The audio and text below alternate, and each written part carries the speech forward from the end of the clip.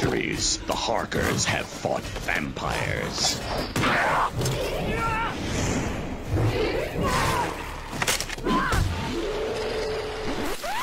But these Harkers... And Big Finish... don't have a clue. People love vampire stuff. People love male models that sparkle and pout. No one's scared of vampires anymore. How do you convince people that vampires are real? We dumped a dead body with a mutilated neck, drained of blood in a lake. Any such talk of vampires, well, that's just plain silly. If there were vampires, those Harkers would have said something about it, right? We're gonna catch the vampire, and you can all see for yourselves, okay? Right here, at House Harker. Ah, great, another vampire. Nobody said there was gonna be two vampires. Ah,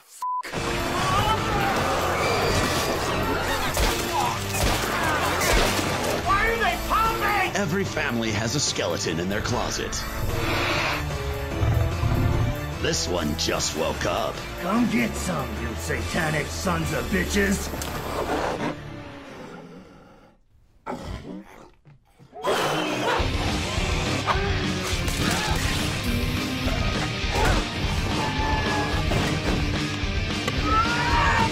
I know I wasn't there for you guys. Family! We have to be honest with each other! And Big Finish.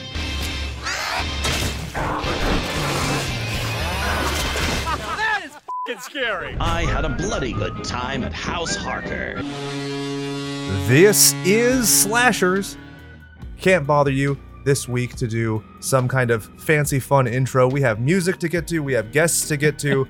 We are talking about I had a bloody good time at House Harker. Ryan, right. Absolutely. How butt fucking excited are you about this? It's very, very cool. Actually, I had no idea what this film was about or even heard of until you brought it up. And I'm happy I saw it because, fuck, it's pretty awesome. I mean, I feel like it's something that competes with a lot of shit you see on Netflix. Absolutely. And you know what I'm excited about? You're not the only schlub I have to talk to this week. I have a special guest, and I guess you can kind of have visitation rights of my special guest as well. Clayton Cogswell, director, writer, producer, cameo star of the film. Say hello, sir. Woohoo! Hi, everybody. How's it going? Thank you so much for having me. So first question. Yeah. What is your real name? Because Clayton Cogswell is not a real name. That is a cobbler in a steampunk fan fiction if I've ever heard That's one. exactly right. I was either named after the bad guy in Tarzan or... no, actually, I've got a funny story about that. It's funny you mentioned that. My whole life, I got the whole Jetsons Cogswell Cogs thing. You know, like the whole... right. Like, Poor guy. Everybody's always like, oh, like Cogswell, like the Jetsons. Like, yeah, that's funny. Until I was 23 years old. I thought it was a complete happenstance that I was named after the same thing. Took my grandfather out to lunch, and the maitre d' behind the podium says, "Oh yes, the Cogswell. That's so cute, just like the Jetsons." And she went away, and I looked at my grandfather and I said, "I get that a lot. Do you get that a lot?" And he goes, "Yeah, I guess I should never have agreed to that." I was like, "Yeah, wait, what?" And he was working in the motion picture sound recording industry in the 60s. Hanna-Barbera were recording their pilot for the Jetsons at his place. They passed by his door every single day. And one day they knocked on the door and he opened it up and said, "Hey, Ron, do you mind if we use your name?" And he's like, yeah. That's fine, go ahead." So my whole life, I thought it was a random happenstance kind of a thing. And That's no, amazing. it's actually named after my grandfather. That's a way better word association Yeah. than I got. When I was in high school, people just called me fat fuck. It's Oh, no. sorry. Not to make it all about me, guys.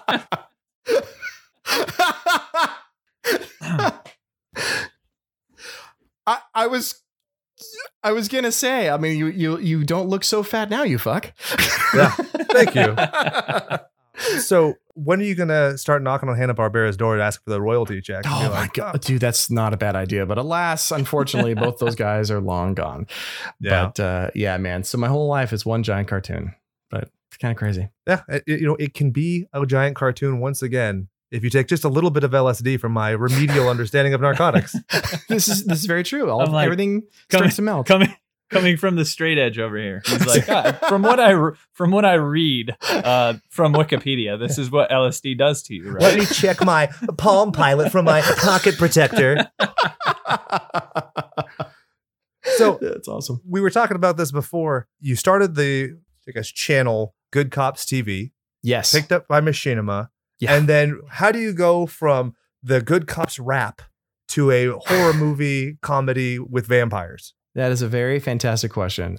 My buddies, some of them from high school, some of them from college. One guy I met at a bachelor party. It was nuts. We all got together because we had this love of old, like 1980s cop shows, right? And we wanted to basically make a ridiculous parody on like Lethal Weapon and Die Hard and all that kind of stuff, but make it where it's a little over the top and just stupid. So we made like one or two of these little things on a weekend as like a little acting exercise for my buddies and a directing exercise for me, just like something to kind of get it going. After 2 episodes, Machinima called and they were like, hey, this is kind of funny. We're like, Machinima? Who is this? And they basically partnered up with us, which meant that we needed to actually get a structure for like the whole series and all that stuff. It was crazy. So we ended up making a full season of that.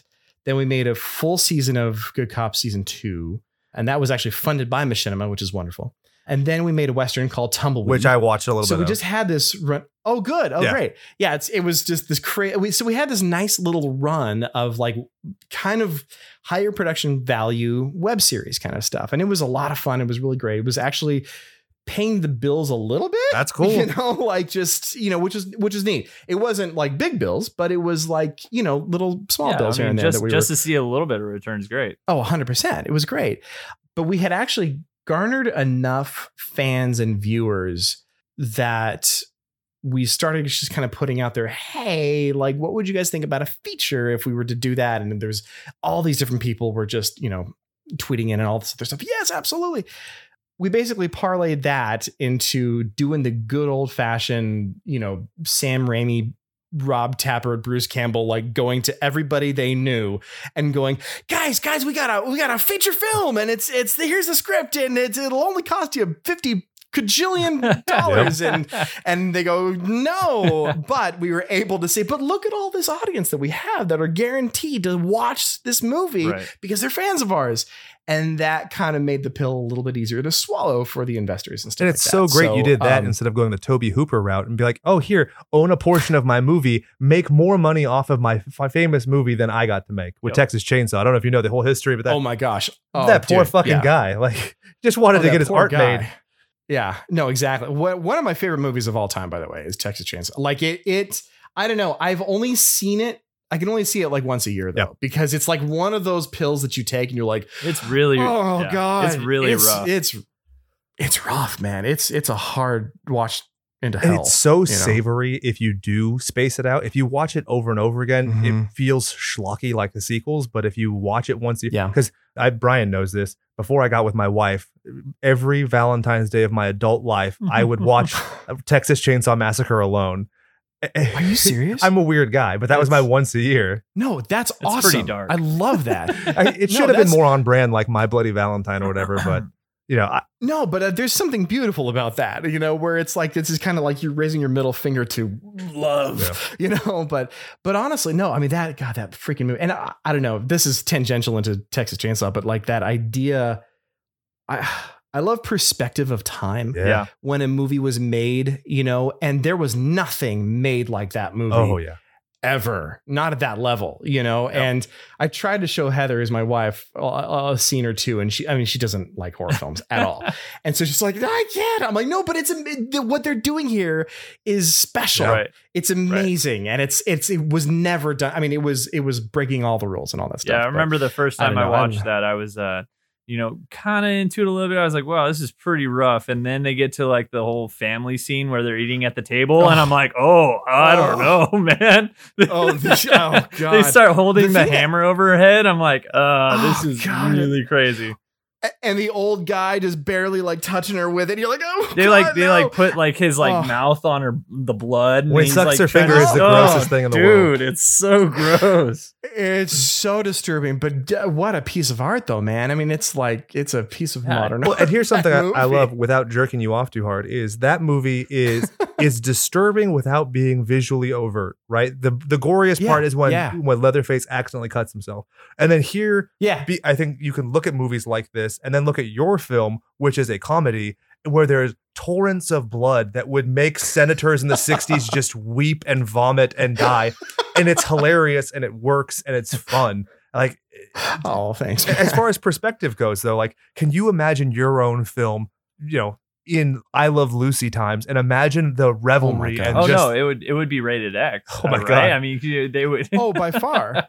Yeah, I mean the original cut of De Niro, Scorsese, Taxi Driver was rated X because the ending scene of the shootout. And there was that, and the way they got around it was color correction. Yep. They're like, well, there's too much blood. They're like, well, what if we discolored the blood so it's more orange? And they're like, well, okay. So that's what saved it from an X. This is fun because this totally segues into one of my questions I wanted to ask you was how many gallons of blood were used in the production of this film? Just a ballpark, right? There was. You knew we had to ask. We talked about Lord of the Rings before we got on the air.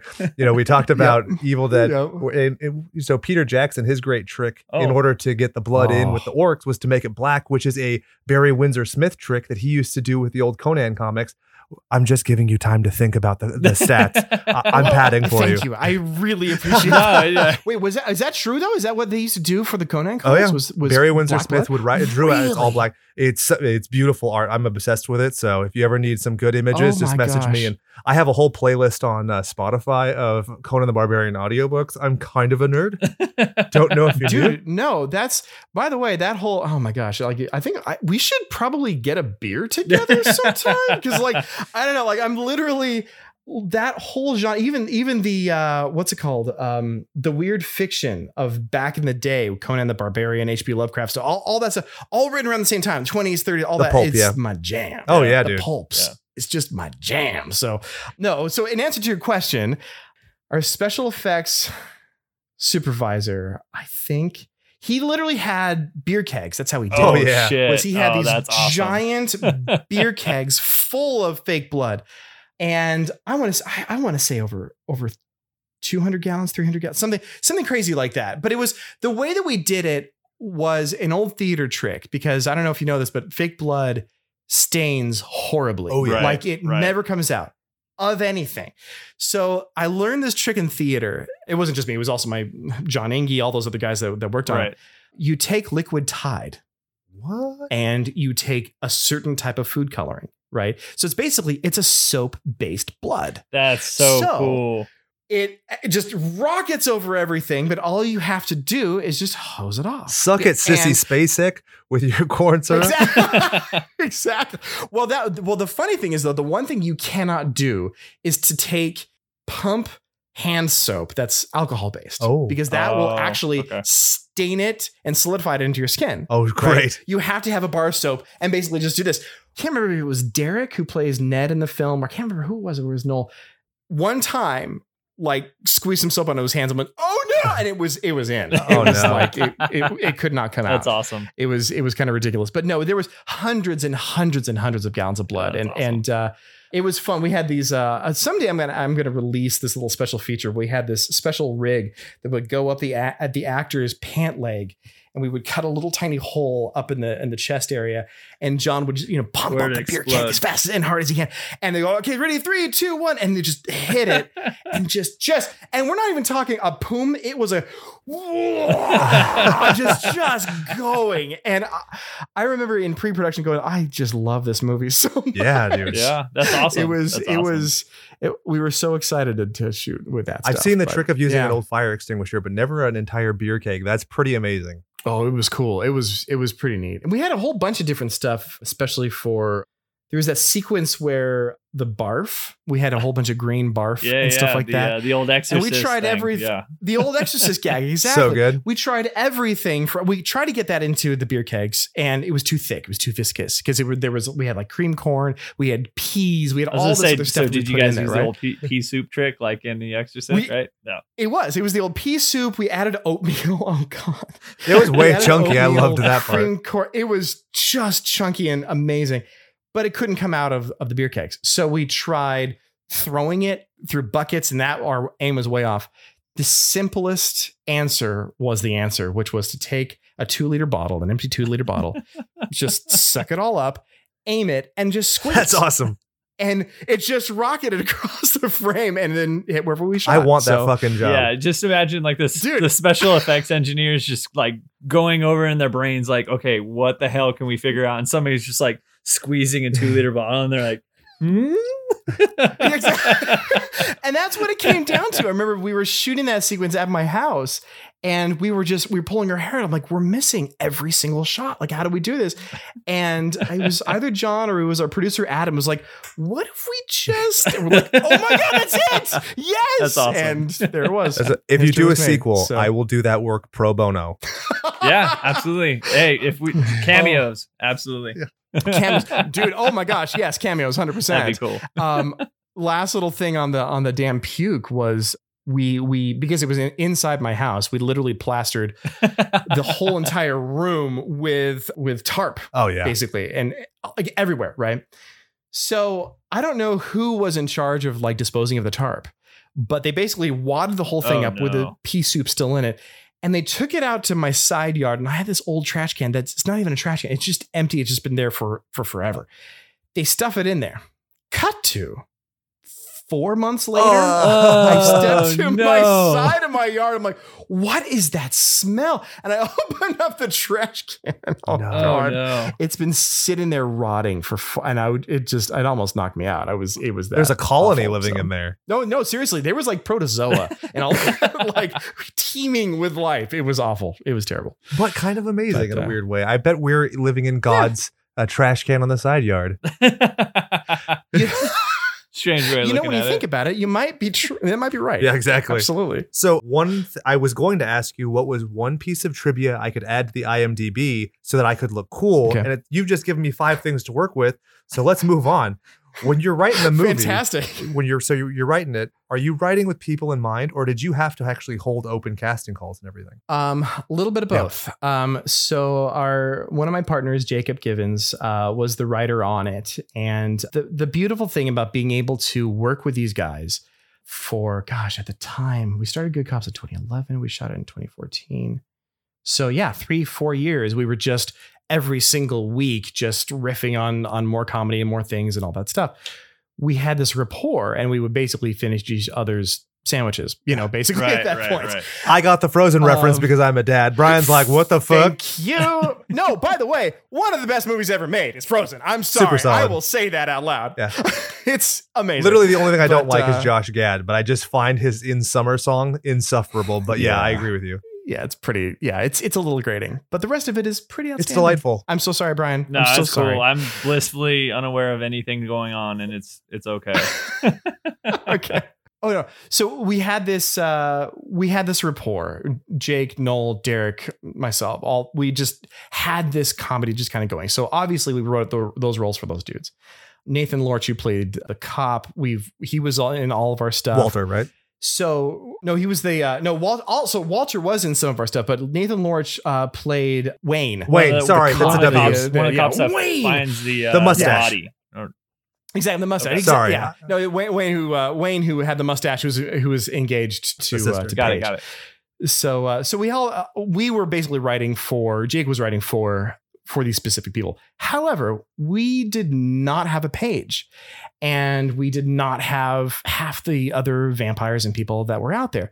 Noel, who played Charlie, he's also our wonderful producer, was acting in a machinima short, co-starring Whitney Moore, who I don't know if you've ever seen the movie Birdemic. I've heard of it, but I haven't seen it. I'll be completely honest. Oh, boys. Okay, writing it down. How do you spell it? How do you spell that?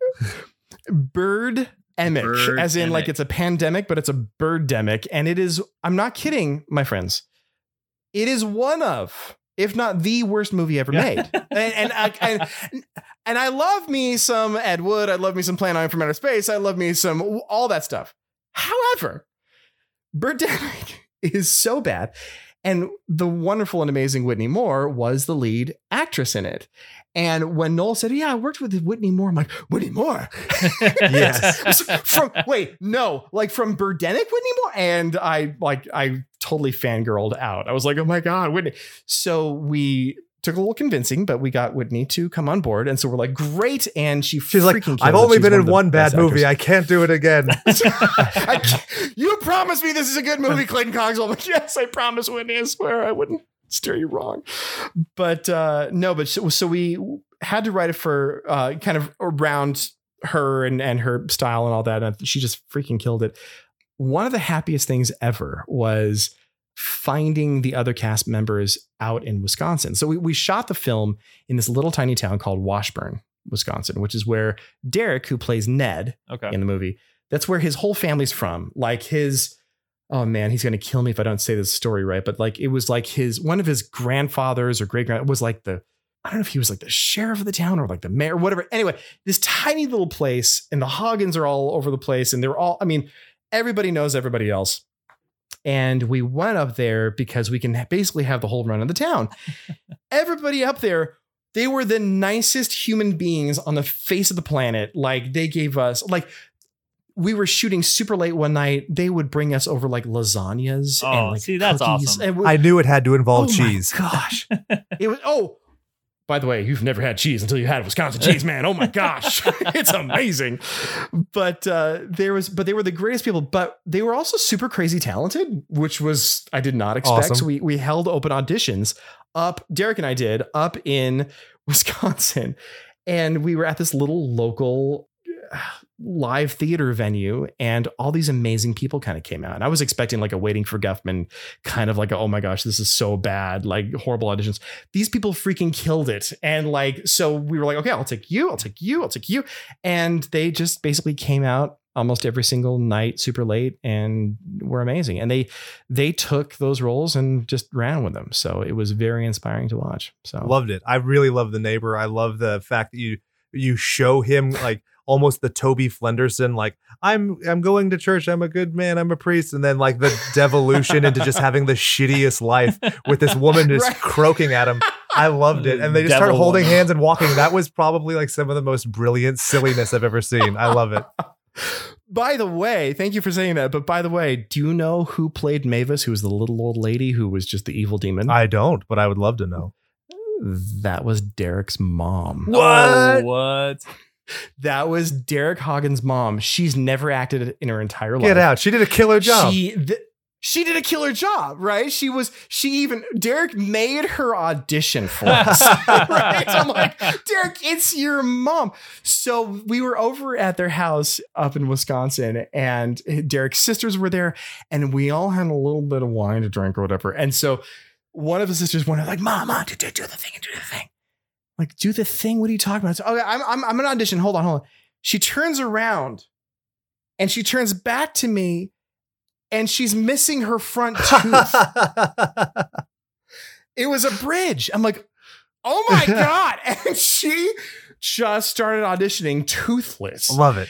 And as this nasty old woman, and oh my gosh, I mean, and she's the nicest. I mean, I consider her one of my mothers, and she just killed it. So we're like, okay, well, you got the part. So that was Derek's mom, and her husband, who was Walter, was also one of our friends from back here in LA. Like, he's an actor that's been in 1,000 things. Arlen, God, he's an amazing guy. So, but yeah, Derek's mom, man. And after she, I'm sorry, this is tangent. Do it. After she finished acting her scenes, she would go back to her house and then cook the whole crew dinner. Dude, that's awesome. She pays for herself like 10 times over. That's awesome. Dude, she was the hardest worker on the entire set. Honestly, like she would kill it on set. Like, okay, boys, I gotta go back and I gotta go cook dinner. And so she would go and make us dinner. That's fucking ribs. That's what's so great about some of these small towns, right? Where they just like show out in droves and show up in droves and kind of make a big thing out of it. When you're like, I have no idea what's gonna happen or what to expect, and they just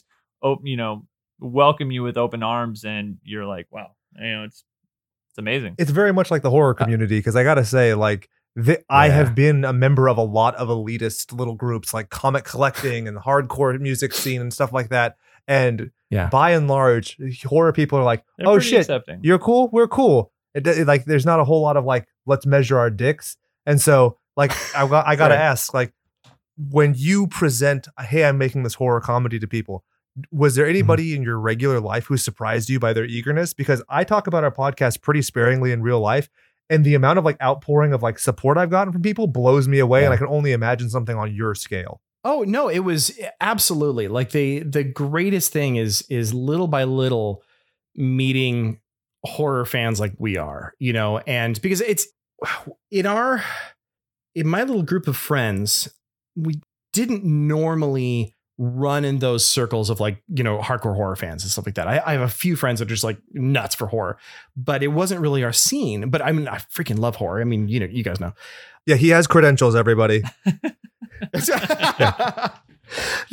One of the greatest things was going to some of the festivals, going to like even starting the picture and just pitching it and showing what exactly it is and that we're going to be making a horror comedy. All these friends started coming out of nowhere like, oh my God, I love horror. Wait, what are you going to do? Is it going to be like more like Shaun of the Dead, or is it going to be more like on the road, you know, all that stuff. And it was very encouraging. And you know, what's the most encouraging thing is what's happening right now. Like Derek, who's kind of running our little kind of grassroots marketing, is finding all these wonderful little niche places and all that other stuff that like is the community. Yep. And it's been so freaking welcoming and so exciting to be a part of, because it's I don't know, like I think it's so many people in the horror community, they all are kind of at their heart filmmakers, and they understand like what it takes to actually throw blood across the screen, and they want to get their little fingers in, as do all of us, you know, and just to get messy with all the green goo and all that stuff. So it's been just amazing. Yeah. It's a wonderful. I got to give a big thank you to Derek, because he's the one who set up this interview. And so he followed our show. And one thing that I do a lot is I message, you know, anything that looks like it might be shenanigans, just to see like, is there a human being? I sent a message like, hey, what's up? We can collaborate. Boom. When? Boom. Here's Clayton's information. Yeah. Boom. What do I need? And I was like, fuck, that's so refreshing. Like I'm not going to throw anybody specifically under the bus. But there are some fucking terrible movies that I wanted to support and I will never see. Cough, powerbomb, cough. No, but you talk about a horror fan, Derek. Derek is on Shudder. I think it plays on in his house 24 hours a day, 7 days a week. There you go. Like the guy, the schlockier, the better for him. Yeah. You know, oh my gosh. I mean, in all fronts, not just horror, but I mean, like, I think he introduced me to Hard Ticket to Hawaii. Oh God. You know, and movies like that. It's like, what is this, man? Yeah. Like he's the ultimate cinephile. So like I thought I was, and I don't hold a candle to that man. Like he's got a brain that I don't understand how it works. For sure. But it goes. Okay. Yeah.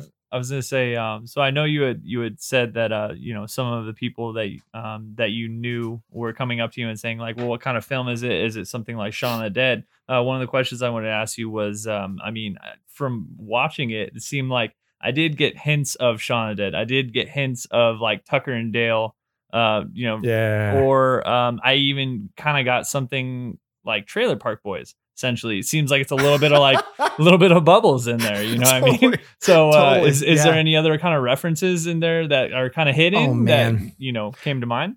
Well, you know, for me, there's the Holy Trinity. Okay. There's Sam Raimi. Oh. Yeah. There's Edgar Wright. Oh. And there's Stephen Chow. Oh. Now, Stephen Chow does like Kung Fu Hustle and Shaolin Soccer and stuff like that. So like he doesn't do a lot of horror. Well, there's also John Carpenter. Well, specifically, like Body Bags. Specifically, well, Derek kind of based his character a little bit on Jack Burton from. I could totally see that. Little China. He needed to have a little bit of like a southern drawl, I think, and then yeah, exactly. But it was like, oh God, what is that? Like, oh, come on, pal. It's like, dude, you're doing Jack Burton really well, man. But no, it was God. I don't know. My heart belongs to Sam Raimi. I mean, ever since Jake, who played Jerry in the film, introduced me to Sam. Not personally. Oh God. I mean, I might die if I actually meet Sam, heavy breathing. No, I'm sorry. I'm dying. But no, I think he first introduced me to Evil Dead 2 in college when we were like sophomores or something like that. And I remember watching it going, you can do that? Yeah. Like it's like a Muppet movie, but it's a horror film, and it's legitimately scary at parts, but it's just super I mean, it was outstanding. So like, I don't know. I mean, there's a lot of, we referenced a lot of, I don't know. One thing that I learned from Sam that is so beautiful because it's so cheap is whenever you cannot afford a bad guy, whenever you can't afford a monster, the camera is the monster. Which you totally do. That's what we were talking about actually off film. We talked about the point of view. Yeah. The point of view I thought was really cool in this film, and it's so much different than compared to a lot of other vampire flicks when it comes to, it seems like it's like a silent stalker. Whereas in this, in this, you actually get the heavy breathing, almost like guttural growls. Mm-hmm. Right. It was almost, we wanted to kind of make it feel like it's from the point of view of an animal, because at the end of the day, the original notion of what a vampire is, it's no longer human. If it was ever human, it could have been a strigoi, which was, basically the damned soul of something that was encapsulated within a beast of some sort or whatever. So we wanted to make it less sparkly and less human and make it much more of a beast, and we could, we didn't have much money, but we could only afford, how many makeup things, prosthetics did we have? I think we only had like 4 or 5 faces for Nathan, who played the vampire. Okay. So, because that was it. Yeah. Like and then we were tapped out. And every single time we took it off, it's like, okay, well, we can get 3 more uses out of this face, and then it's just going to fall apart. So like, oh God, okay. So then we had to put it on. So we had to get creative on how we shot this thing with so many scenes without really showing him until like those moments that it really counted. And the other thing was Nathan is an average height guy. The vampire, we wanted to have him be over 7 feet. I think he was like 7'6" or something like that. So, and we couldn't afford good like movie stunt stilts. Yep. So we went to Home Depot and we bought, I remember I worked on in my normal life, I sometimes shoot documentaries and like reality shows and stuff back in the day. For sure. I was shooting a home building show, and I remember seeing painter these guys, stilts. The painter Love stilts. it. I remember watching these guys. I'm like, oh my God. And like these things, they added 4 feet to these dudes. I'm like, that's insane. So we were like, I know what to do. So we went to Home Depot and bought painter stilts and put Nathan in those and just That's awesome. ran Good with old it. So ingenuity. yeah. It works. Yeah, man. And dude. Nobody would know. That cloak hides it perfectly. So you've mentioned John Carpenter. You've mentioned Sam Raimi. And this kind of goes to Brian's point. Was the breathing a conscious choice? Because as soon as I hear the breathing and I see the perspective, I felt like you have the breathing of Michael Myers with the stupid clown mask. You have the perspective of the demon from Evil Dead. Was that kind of a choice, or was that just kind of born out of? Oh, absolutely. Yeah. It was a little bit of both. It was, knowing that it's an animal, right? And we did the same gag. We did the very same gag in Tumbleweed. The second episode of Tumbleweed. Tumbleweed, if you don't know, is based on the game Red Dead Redemption. Yeah. And I remember I was binge playing that game one night, and I got really far in the game. I was really excited, but I'm out in the middle of the desert, and I was suddenly randomly killed from behind by a freaking bobcat. Got him. I'm like, what? So we put that into Tumbleweed, where I shot the same kind of a thing, the camera going low, but it was really effective to put sounds of a bobcat underneath that. I'm like, oh. So when we shot House Harker, I'm like, yeah, but we really have to like get this, this big, crazy, nasty, thing underneath it. So it's just, you feel the bass boom behind it. And no, this isn't some Bela Lugosi or not some Edward, right. whatever his name is. Not a prim proper, gliding. No, he's not a prim and proper thing. This is going to tear your face off. It's not the new Batman, is what you're saying. Robert Pattinson.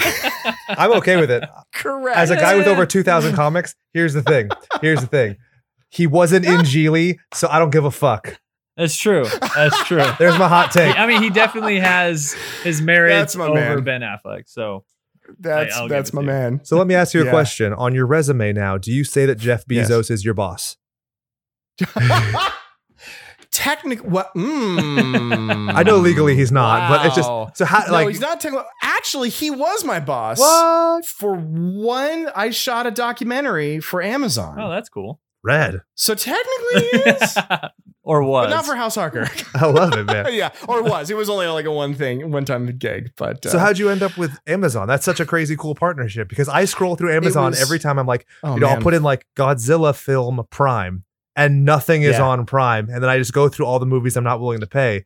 And then to see something that was like really fun off of Amazon Prime, probably the first time since Jack Ryan that's happened to me. Yeah. No, it was actually kind of cool. We had met. Oh God, I'm so sorry. I have so many damn anecdotes. I apologize. This is going to be like the longest podcast ever. We met this guy named Morris Ruskin, who is the proud owner, the founder of the company called Shoreline Entertainment. And if you see in the movie, the very beginning title card kind of thing is Shoreline Entertainment. With the beach ball. So with the beach ball. Exactly. So they were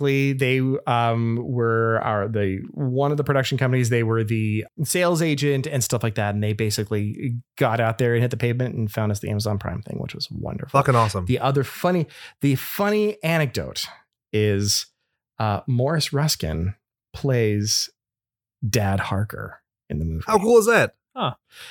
Those flashbacks. So it started as a joke. In the film, there's a portrait of the dad that just passed away, the mom who's played by Jake. I love that, by the way. I love that. Right. And the three kids, which is basically it's little young Charlie is Noel's actual son. Young Paige is my daughter, Imogen. And young Jerry is Jake's son, Ewan. How cool is that? And so we were like, okay, well, we got to make this prop. This is this funny gag. So, all right, Noel, we're going to your house. Who can we get to play Dad Harker just for this one shot? Oh, you know what? Let's call Morris. He would love it. So we basically set up this portrait. We take the photo, we blow it up, and there's the prop. We're shooting the movie. Suddenly we have this idea of adding these flashbacks to kind of understand these characters more and more. Which I love, by the way. I would never have guessed that was a supplemental thing. I thought that was integral in like the writing process because it wasn't in the very beginning, but as we're going, we're like, oh my gosh, you know what we got to do. And it just kind of fell into place there. But which meant that we had to call Morris and be like, so have you ever acted before? Awesome. And he'd never acted before. And I think he freaking killed it. It was great. Like we brought him out for like a day or two and had him shoot and there it was. So that's Morris. And that dude, he produced Glengarry Glen Ross. Like this is a guy who's nice. Who's seen some stuff. That's man. awesome. Yeah. So he's a really good dude. We love him so you much. said that your daughter played as the young Paige, right? In the film. Yeah. The young Paige. If I remember correctly, she does like a sweet ass roundhouse kick in the film. Like, we actually had 3 Pages in the movie. Oh, okay. The little baby one at the time was my daughter. Okay, got it. The younger, sweet, awesome roundhouse kick Page was, so I work a lot, and one of my best buddies, his name's Kevin. He's my executive producer on a whole bunch of TV stuff that we do. His daughter is this incredible actress, singer, whatever. And I was like, she kind of looks like Whitney. Do you mind if she comes out for like a day and does a roundhouse kick? And yeah, it's fine. And again, she did amazing. Killed it.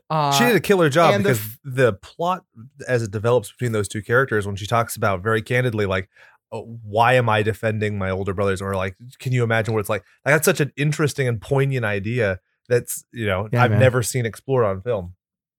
Yeah, no, thank you. That was, I just love Michaela's performance. She did such a good job. And the other thing is her big brother in real life, Dylan Williams, played young Quincy in the very beginning of the movie, the young kid who actually kills the vampire. So literally this entire movie is one giant family, friends, like, oh my gosh, who do we know? For the love of Pete, that's only grab who we know. That's really cool though, because I mean, it's essentially like the grassroots thing where everything's kind of built up from the family, from the friends. Everybody just contributes, and it works. And we've talked about that before. That's like exactly right. Low budget horror has 2 ways of doing it. Either you hire all of your friends, or you're in the woods, or you do trauma and you just have people pay to be in your movie and suck at it. That's not What a bad idea. Should have done that. We reviewed people pay to be in the movie. when we did a series called Toxic Avengers Pod Game, where us and a few other podcasts got together and reviewed the series, and they get progressively worse. And you could just see Lloyd Kaufman being like, "Okay, wow. I'm making up for my lack of ticket sales with you and you and you." Just imagine Yep. if you have like enough, Yep. you have enough rabid followers where you start like Patreon and you're like, for $150, you can be in the movie. You get to be in the movie. Oh man! By the way, Lloyd Kaufman, again, one of my heroes. The fact that dude did all that and then went to Washington to actually be an advocate for the arts and all. I mean, yeah, it's just amazing. That man, Absolutely Pure crazy. genius. But you gotta love it. That's yeah, so that gets to another point. With digital media and streaming being as it is and everything, I'll be completely candid with you. If Derek hadn't followed me on Instagram, I'd probably not watching your movie. No offense to you. Sure. There's just so fucking much. And there's so much. how stressful is that to you? Because it's far worse than the idea. Like, I imagine in the old days, it was like a mama bird watching her little bird try and fly. And for you, you're putting it out there and it's just a crowded mess of birds and pterodactyls flying around. And you're like, how the fuck does this little bird do it? Yeah, not only there's no way that bird is dead. Honestly, and most birds would be today. No, honestly, it's terrifying because, I mean, as a guy who has I'm pretty amiable and able to handle myself in a room. But at the end of the day, what not a lot of people know about me is I have quite a bit of social anxiety inside. So getting onto any form of social network, it just kind of gives me oh, wow. And just knowing that I have to get out there and promote, market, network. And it's terrifying. Yeah, dude. And the fact that, and I'm so grateful for Derek. Oh my gosh. That fact that he's actually, that he knows how to use those Insta webs things and the Twitters and all that kind of stuff. But no, but it's such a strange place to be in right now because there's a lot of people who get a lot of notoriety and money and fame for doing nothing. Yeah. And a lot of that, I've in the business that I work in, I see a lot of that, and a lot of the influence. I hate that word, by the way, influencers. Oh my God, the worst. It's the worst word in the world because what are they influencing? But a lot of these folks literally are just it used to be that you would have to be an actor, have some talent, and also be pretty. Yep. Now they just have to be pretty. And they make more money than I'll ever see. Yeah, dude, the broken clock is right twice a day. If you put somebody in front of a camera for 42 hours, they can say their line once decently. I definitely agree with you. Yeah. Hashtag Kardashian. It's not. It's the craziest thing. It's I hate God. It's just talking way out of school here. But okay, going back to Sam Raimi, when they made Evil Dead, right? Not a lot of people were making crazy low budget films back in the day. At all back in the day. It went nowhere in the United States. Nobody wanted to see it. It went to England for I think it was a film festival that Stephen King just happened to be at. And he went in and watched one screening of it and was like, wow, that's great, guys. And he wrote, wow, this movie just blew me away or whatever it was. And that's what blew up the movie and got distribution and all that other stuff and then started it because there was not a lot of, that's crazy. Little small, tiny independent films like that. Right? Can I impress you with my Today, research? Your film won the Audience Award in España, correct? It did. Thank you. You can go back about your business. It did. No, it was the Nocturne Film Festival. Oh my gosh, guys, speaking of the joy of the horror community, there is nobody like the Spanish horror community. Oh my gosh. We're awesome here in the United States for horror, right? The Spanish, they hold it up to a level that is just heartwarming. They just eat it up. And the before every single movie at the Nocturne International Film Festival, they had this, I don't want to say this like their patron saint, but it's basically it's not their logo. It's their mascot is Cthulhu. Oh, that's awesome. Right. And so every single time Cthulhu would come up, the whole audience would go nuts. Like, Cthulhu! And everybody would be shouting and screaming. And like we had like standing ovations and freaking all these, I mean, press. It was like the most amazing experience I've ever seen. So it was wonderful. It was the greatest experience ever. And plus it was Madrid, which was the most beautiful place ever. So it was great. Yeah. Awesome. So yeah, but it's a crazy world that we're in right now where it's like, you know, everybody can make a film, you know, and nobody will see it. And it's, I don't know, there's a part of me that wants to go back to thinking about William Castle. He was the guy that produced, oh my gosh, all those old, wonderful 1950s movies like The Tingler and things like. He was the guy that John Goodman's character was based on in Matinee. Gotcha. And he was this guy who was like this big ballyhoo, like he would have all the audience members sign waivers like, if you die from fright from my movie, you know, you should, you know, the insurance policy and all that. Yeah. The insurance policy. He hired nurses to literally be in front of the theater in case somebody has a heart attack and dies in these schlocky, wonderful. He did the original 13 Ghosts back in the 50s or 60s. And like wonderful schlock horror kind of a guy, right? There's a part of my brain that goes, it might take that again, you know, to actually get noticed, you know, and yes, it's all Twitter. Yes, it's all Instagram. Yes, it's all this stuff. But if you can have a bit of ballyhoo in it. Yeah. Yeah. Absolutely. That would definitely get noticed, I think. You look back at like when they did like Cannibal Holocaust, right? And you had all the actors disappear, not show up, not do any press. That's right. Kind of seems like, you know, you're onto something there where you're like, we need some sort of intrigue, right? That's right. Well, I remember seeing Blair Witch Project for the first time in 99. The first week it came out, I knew nothing about it. It was in the theater. My brother and I saw it. And we literally stopped at the end of it going, is that real? Like I had no idea. Right. And for the first month, they didn't say if it was real or not until then. Okay. The kids would start being on, you know, on Conan O'Brien or on, you know, all the different, you know, talk shows or whatever. But, you know, for the first like 2-3 weeks, it was like, no, this is real. And that caused so much. Yeah. I think that there's a lot of overlap, and it's really funny when I hear people look down their nose as a horror fan at like pro wrestling, but the overlap between the mediums themselves is like scary comparable. And like the gimmick is everything. Yeah. Like you could be the best in-ring 100%. Performer ever and nobody gives a fuck unless you can talk. Yeah. Or you could just talk and nobody gives a fuck unless you can wrestle. I mean, perfect example, Ronda Rousey. Yeah. Right? She's like she's like a phenomenal athlete, but you put her in front of a camera and she's like, she couldn't play her fucking self. Can we talk about that? No, it's Jesus. No, but you know, I have to admit, I was never a fan of wrestling until I talked to my buddy Tom, and I was like, why do you like, because this is a rabid wrestling fan. And I was like, why? And he's like, dude, it's opera. Yeah. Yeah. What are you talking about? It's like, no, it's theater. It's opera. It's kabuki theater. I mean, we're talking these juggernauts of stories and these iconoclastic characters, good versus evil. And there's sex involved and there's life and death. And I went, oh my God. And I started watching it and it's so brilliant. It's like the greatest. It's some of the greatest American theater that's out there. Absolutely. Is pro wrestling. Well, and I compare. So in watching your movie specifically, your runtime is perfect for me where I'm at in life.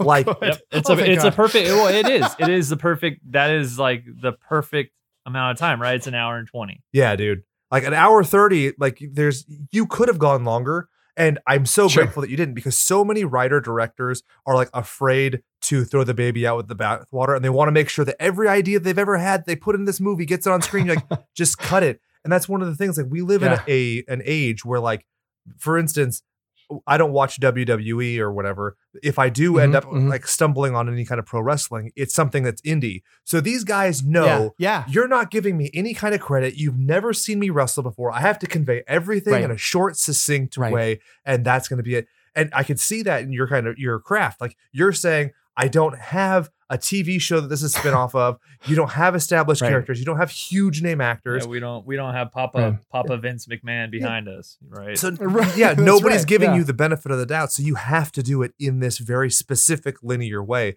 Is that something that you were mindful of through the whole process, including the, you know, what sounds like kind of arduous post-production schedule?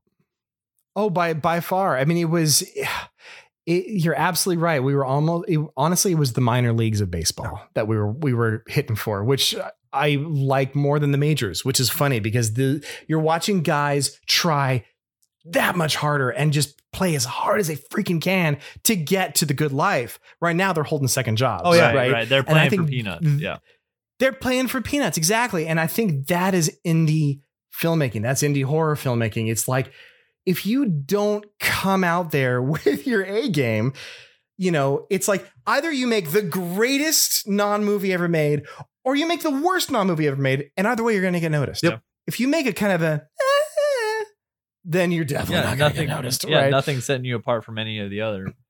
Yeah. No, totally. And about runtime, it was like, we cut it and cut it and cut it and kept it moving as fast as we could. The final script was like 130 pages and normally it's a page a minute. Yep. So it should have been 130 minutes, but it would turn out to be like 86 or something like that.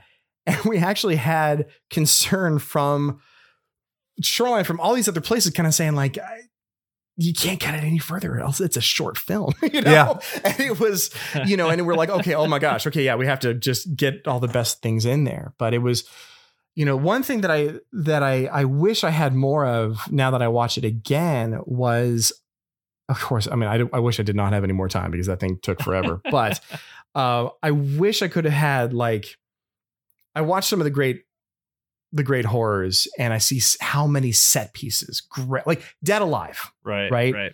Absolutely. Those set pieces. Oh, what? I mean, it's in my top 8 for sure films of all time is Dead Alive. Even Bad Taste, was just outstanding. Yeah.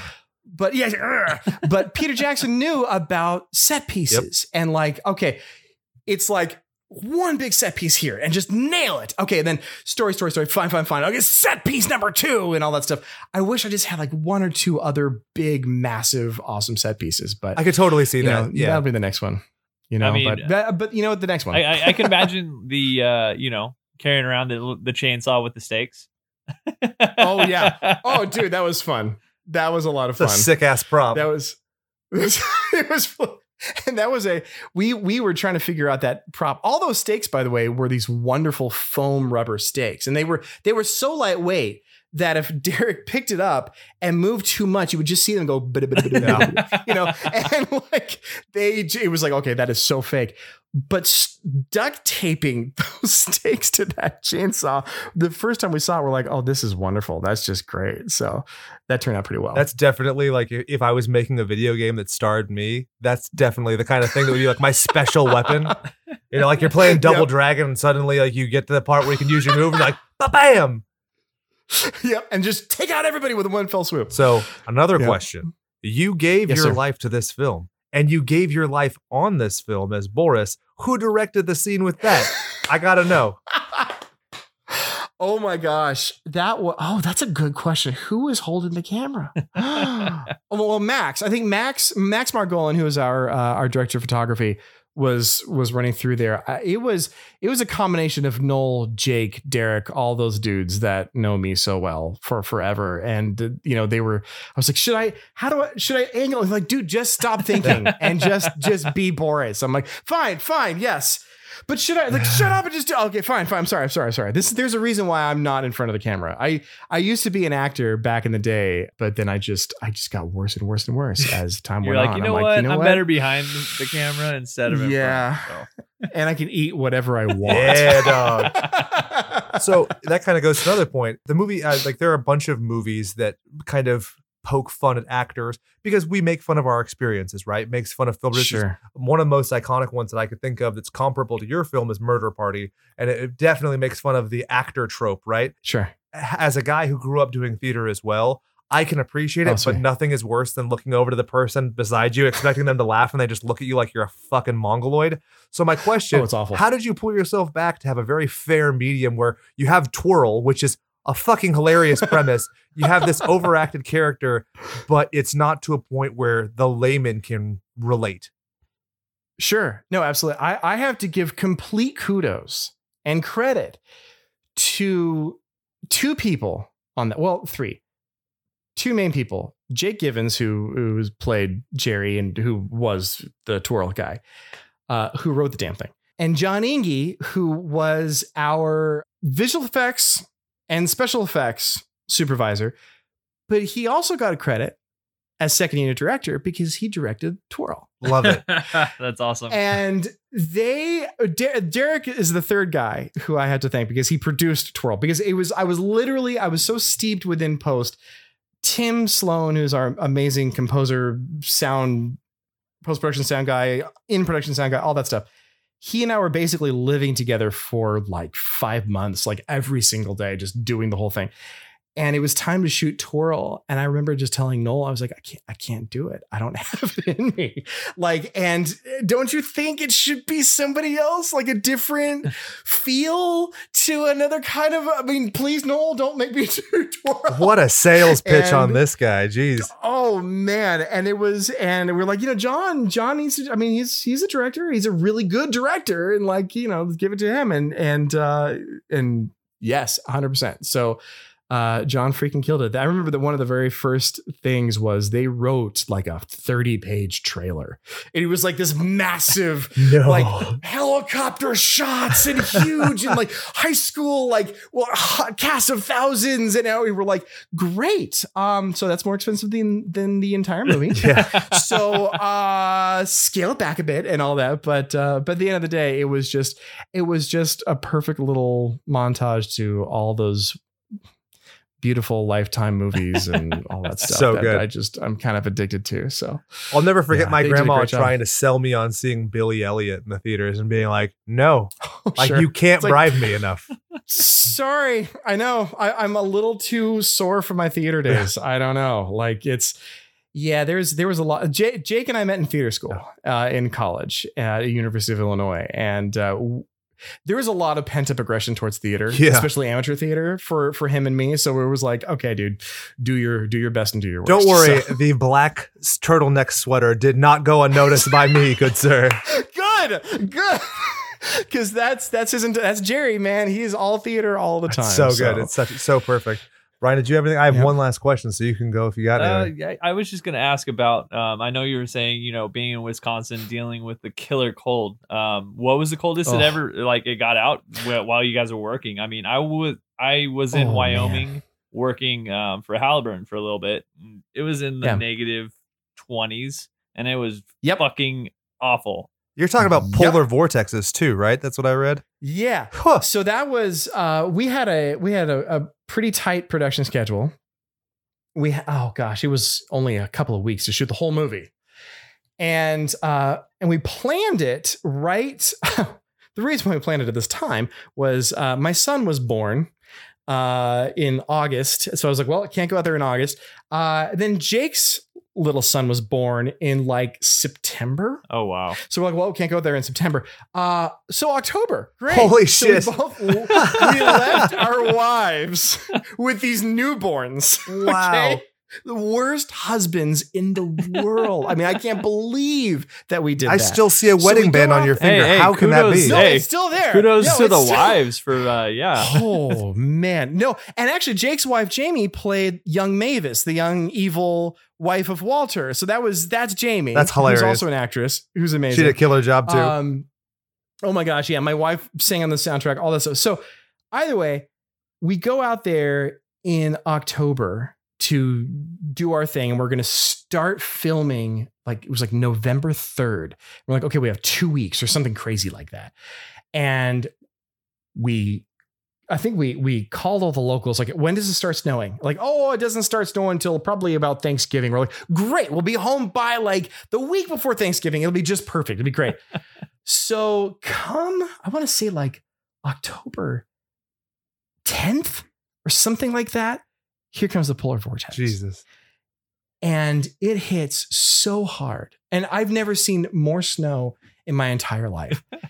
And I went to school in Illinois, man. Like I've seen some snow. Cold. But this was, oh man. In one night, it snowed. Oh God. It was something just insane. 5 feet. Oh no. Or something like that. Like the drifts, it was like literally nothing. So that there was that one scene where Ned unveils the naked wooden page, which right? is and then divine. You start seeing, oh, that's good.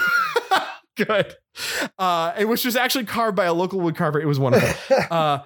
But you start seeing little snow flurries. Well, that was the night that the vortex hit. So we shot that. Derek's dad comes up to us and he goes, yeah, boys, there's going to be a lot of snow tomorrow. We're like, oh, okay. Yeah. And he goes, no, like a lot of snow. Oh, okay. He goes, what I would recommend is you go to Home Depot and you get one of those big tarps. Like, we're like, what, like a 10-footer? Like, oh, no, they sell like a good 50-footer. We're like, oh, yeah, okay, sure. Yeah. So we buy 2 tarps and we lay it out in front of the house. These massive, huge, we literally cover the entire front of the whole house so that we can peel it back to reveal the grass underneath for different stuff. So we put it out there. It dumps like the size of a small human, right? And we're like, oh my God, that's insane. So we basically shot the ending scene when they all come out in the virgin snow. Yeah. And we've had more comments like, it never snows that much in one night. We're like, no, it does. It totally does. And that scene we shot the very next day, but we had to put these signs up that said, no walking here, because basically if you step on plastic, on snow on top of plastic, you go, and you are down in a second, right? And as we're hanging these signs, do not walk here, all of us are falling all over the place like a bunch of Muppets. So I think the coldest it got was one of our last nights of shooting. I burned my hands because I lost my gloves, burned my hands on C-stands and all that stuff. Oh, no. It was, I think it was -8. Yeah. And that was the scene that the guy playing Sheriff Wayne had to be in just his t-shirt. Oh, geez. So he had to run outside for the fight with Ned. So he's punching Ned and all that stuff. It was like -8, -9. And this poor guy is just, no, I got one more in me. I'm like, dude, get inside where it's warm, please. We broke the lens. We had this wide angle lens and we had this big long oneer that would start from the front of the house into the side of the house and through the house and then out of the house. From the differential of the temperature, it would go from -5 to 68 inside, and then back out to -5. Crack the lens. Oh, that's crazy. So we're like, well, that's a wrap. Yeah, that's like for tonight. That's like face hurting cold. Like your nostrils freeze, like your little nose hairs freeze, and it's no. Oh yeah. We couldn't talk anymore. Like our lips froze. Just that thing where you kind of talk, start talking like Bill Cosby. Yeah. Meanwhile, the Wisconsin natives are like in like fucking board shorts and like sandals. They're like, oh, this is nothing. Oh, you should have seen it last year. Oh man, no, but it was super, super crazy.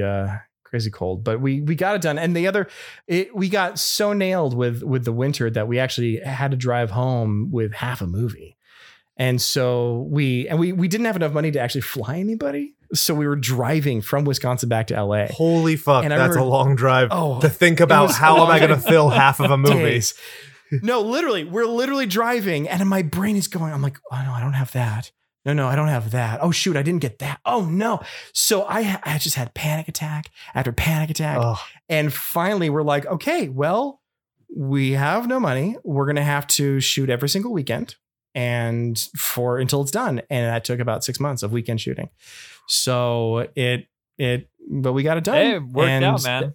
It all worked out. Yeah, man. Yeah, man. So it was good. And we are definitely not the types to blow smoke if we didn't enjoy it. So this leads me to my last question of the night. You have done cop comedy. You have done Western comedy. You have done horror comedy. What is your next genre you plan to attack? And don't waste your time pandering to our fans because we all love schlock and we'll find whatever it is. Oh, man. It doesn't have to be horror. You know what? I hate to say this. This is going to go the exact opposite of what you would expect. I kind of want to make a Christmas movie. Dude, I'm totally down. Could it be a Christmas comedy? No, absolutely. Okay. I kind of want to make go so far to the opposite extreme. I want to make one of those like Hallmark Channel Christmas movies. Okay. Where it's like, she's a princess who finds Christmas holiday spirit within her soul. Or what, I mean, he's a cynical postman who hates giving Christmas cards to Santa.